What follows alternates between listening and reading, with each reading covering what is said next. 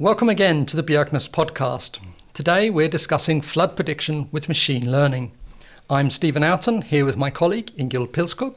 Good day. Throughout history, humans have always congregated around rivers for the fresh water, food and ease of transport they provide, so flooding has been an ever-present danger.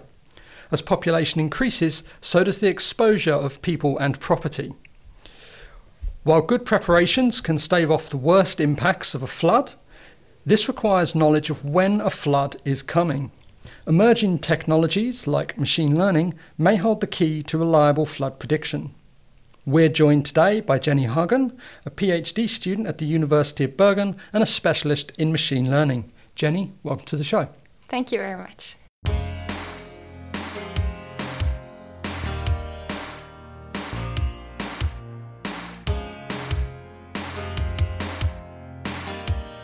So, we know the basics of flooding. There's too much water in the river, water level rises, it bursts its banks and floods out into the surrounding area. This is of course primarily a meteorological problem from too much rain or too much rain and too high temperatures in the case of snowmelt. How is flood prediction actually handled today? So flood prediction today in the case of Norway is handled by the Norwegian Water Resources and Energy Directorate, NVE. And they have a collaboration with the Meteorological Institute, so they get rainfall forecasts, which they feed to hydrological models that convert rainfall into discharge. And with this, we can have estimates, if we go even further, with hydraulic models to get the extent of flooding if large discharges are expected. So if we just take a step back to the hydrological model, what does that do? So there are different types of hydrological models.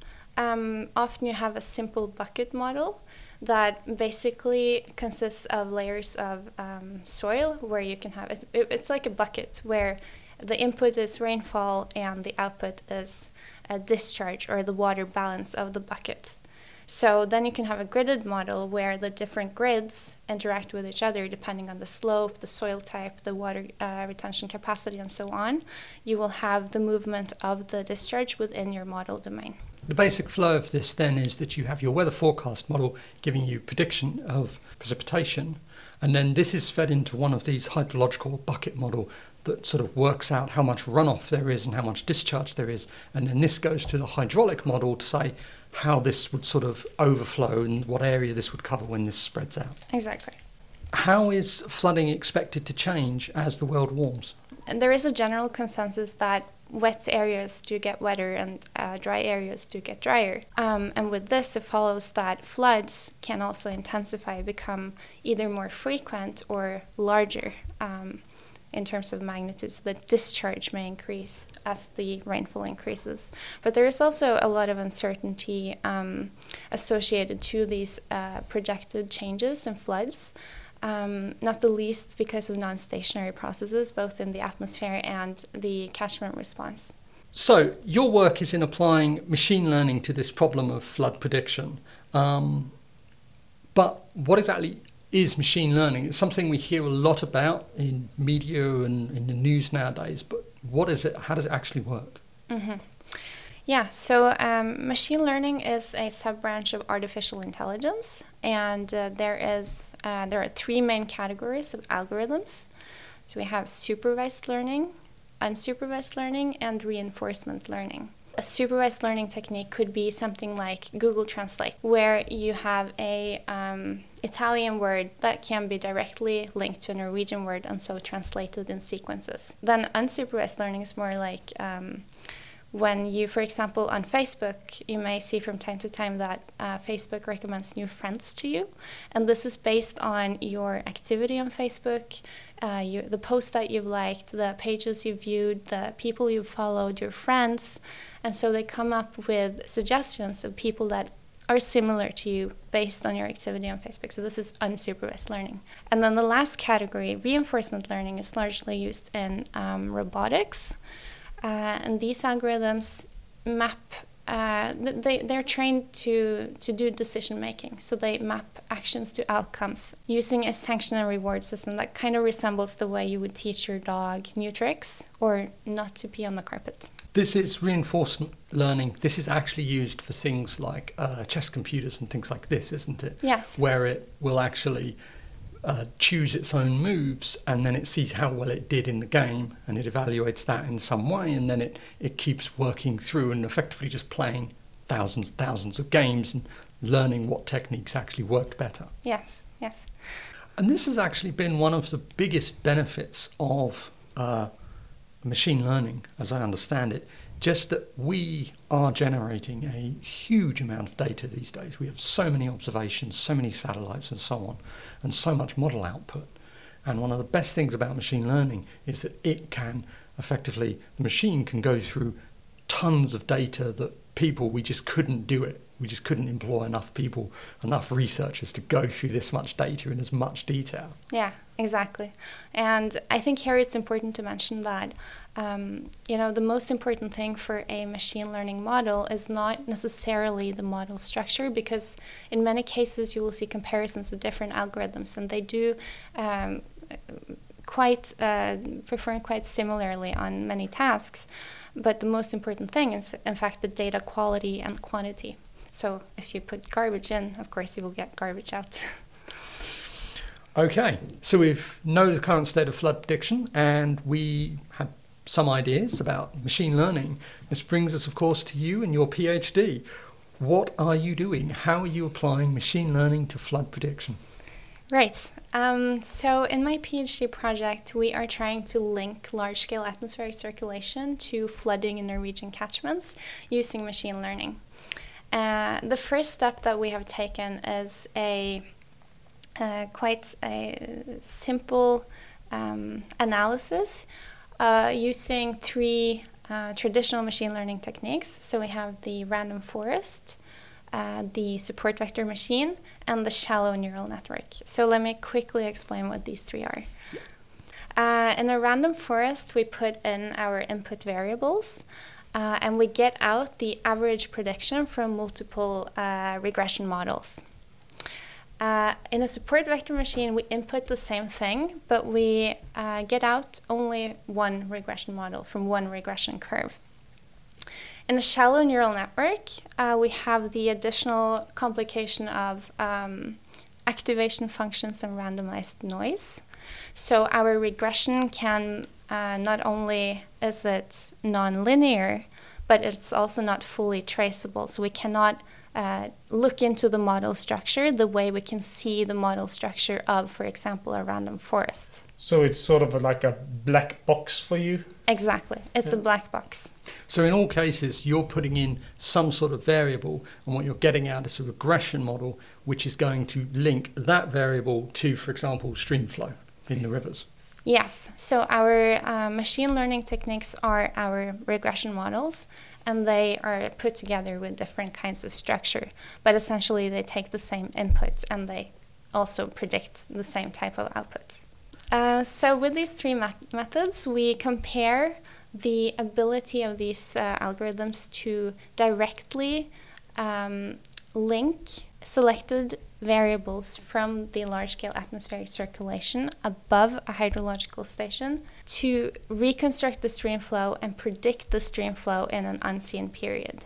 Okay, so essentially you're taking large-scale variables like pressure, precipitation. For example, pressure, precipitation, temperature, winds, and so on. You're taking this over some particular station where you're monitoring the river, and then you're feeding in those large-scale variables, and you're training it to reproduce what is seen in the stream flow. And then separately, once you've got the model trained and it knows how these are related, you then use it for a prediction. So you give it a totally different set of large-scale variables which haven't been seen yet, or perhaps will be seen forecast for next week, and then from that it will tell you what the river's going to do. Yeah, exactly. So with our data, we usually split in the context of machine learning models, we usually split the data into 3 data sets. So we have one training set, which we use to optimize the parameters of the different machine learning models. So this is your input that the machine uses to work out the regression relationship. Yes, exactly. Then we have a cross-validation set to fine-tune these parameters to make sure that it captures the important statistical relationships and generalizes on the data. And so we have a third set, which is the testing set, and this is unseen to the model until the point where you want to test your model. So at that point, you're saying we've built the model, we've polished and improved the model, and now we're going to stop tinkering with it, and this is just going to be set in stone. That's our model. Let's run it against this test data and see if it actually gives us the right results. Exactly. Excellent. You keep mentioning large-scale variables as your input, but this is a little different, isn't it? Because past literature, past works, many of them, they haven't really linked large-scale variables. Right. So past studies have largely focused on either autoregressive models, which take past observations of past streamflow as input to predict streamflow in the future, or it has been focused on linking large-scale atmospheric variables to monthly, seasonal, or annual streamflow, and not so much on the daily level, which is the focus of this first study of my PhD.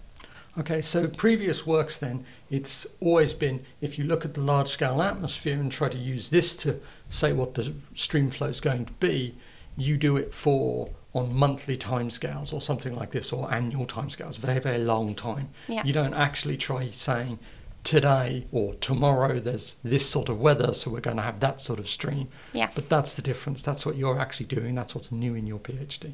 Yes. So when you try this, applying this to daily timescales, there is actually quite a big difference between variability in the atmosphere on monthly or annual or interannual timescales and the variability on daily timescales. So how big a problem is sort of this variability when you switch down to daily timescales? Yeah, so that's a very good point. So all the different rivers and different catchments have different response times and linkages to the large-scale atmospheric circulation. So some catchments may be bigger and some may be smaller. Some may be steeper, some may be mountainous, and some may also have snowmelt as a driving factor of floods.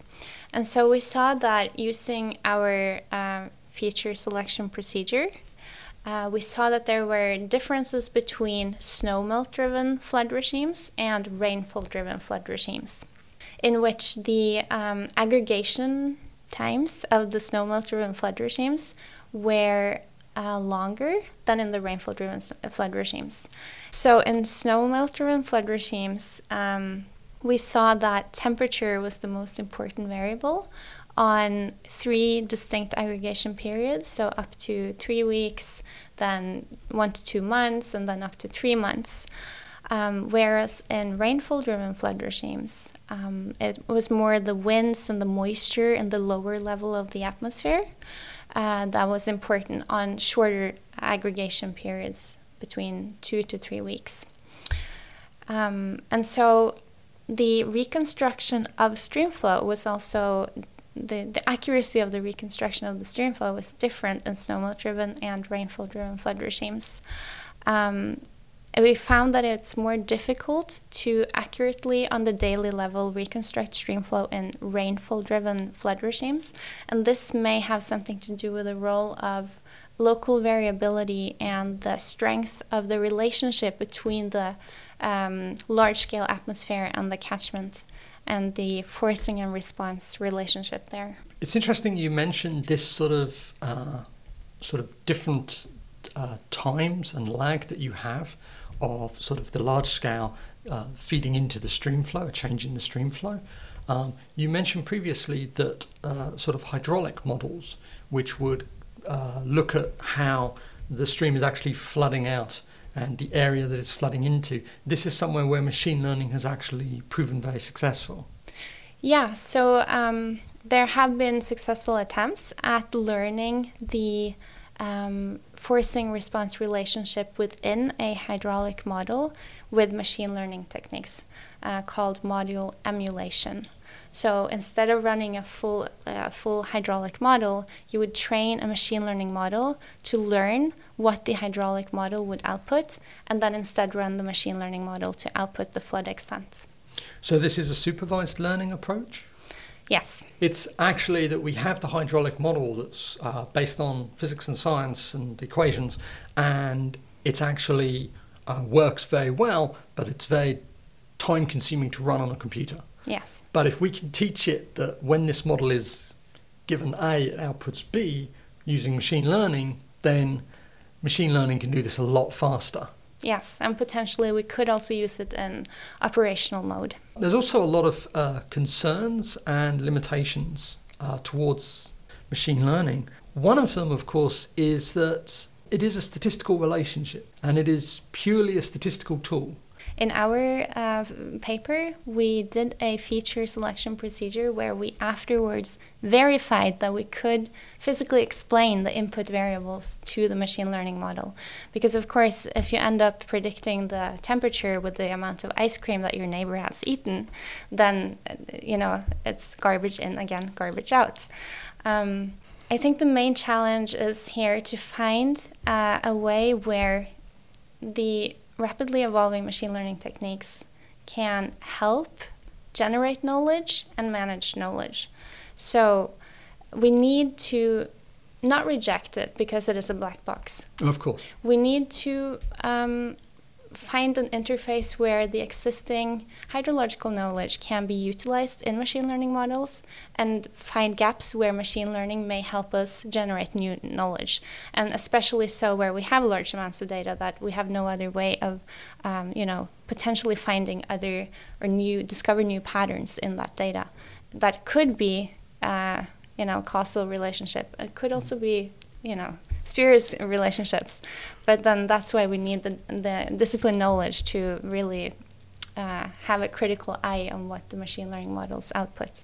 I think this is I think you hit the nail on the head with that one. It's very much seems to be the key aspect of machine learning is that you should not use it as a black box. It is a black box, but what comes in and what comes out, this has to then be looked at and thought about and studied, and this is where, of course, you come in. Yes. The other problem with this, of course, is that since people know that it is a black box in this sense, and there are these concerns about it, if you actually take this operational, one of the critical factors you need is public trust. Mm-hmm. That people need to believe that when this thing turns around and says, there's going to be a flood somewhere, it's not just because, your neighbour's eating lots of ice cream. Yeah, that's true. Especially with, non-transparent model structures, black box like neural networks, we have this issue of trust. Although there are ways to extract some information from the model structure, at the end of the day, it is a black box. That's why also some hybrid approaches may be a way to circumvent this to some extent, where we don't fully trust necessarily in the beginning the neural networks, but we may have a transition where we combine, physically based models with machine learning models. Over time, we may gain trust if it works. We may gain trust in these model structures, and we may have, a separate machine learning model running next to the state-of-the-art hydrological model, for example. What future developments do you see for your work? Right. So we are, in fact, moving now towards deep learning. We will be using something called long short-term memory neural networks. These are, as opposed to the shallow neural networks in the first paper, these actually have a sort of memory. So the neural network can remember sequences of input data that it's seen in the past and utilize this to give better estimates of the response of the river to atmospheric forcing. Are you at all considering the possibility, since you're working on the daily timescales, of applying this in some way to operational forecasts? I think it's the future, to be honest. But I think for me in my project, we are more looking at the long term, both in the past and into the future. So it's not going to be part of my project. But I know that there are already initiatives going on around in both Norway and Europe on making machine learning models operational for flood forecasting. So this is actually something that you may be working on in your future scientific career. Perhaps. Our time is coming to an end. Flood prediction will continue to be a vital issue for society for decades to come. With the sheer amount of data we are generating from observations and modelling, machine learning may be the tool that gives us new insights and lets us see that the forest for the trees when it comes to flooding. We'd like to thank our guest, Jenny Hagen, for joining us today. Thank you. Thank you very much. We hope you enjoyed the show and will tune in again for the next Björknes podcast. From myself, Stephen Oughton, and my colleague Ingil Pilskog, stay safe and thanks for listening. Thank you for listening. You have now been listening to a podcast from the Bjerknes Center for Climate Research. The Bjerknes Center is a partnership between the University of Bergen, Norwegian Research Center NORS, the Nansen Environmental and Remote Sensing Center, and Institute of Marine Research. The music is by Lee Rosevear, Arcade Montage, under Creative Commons BY 3.0. The podcast is edited, and responsible for the podcast is me, Ingel Pilskog, Associated Professor at Western University of Applied Sciences.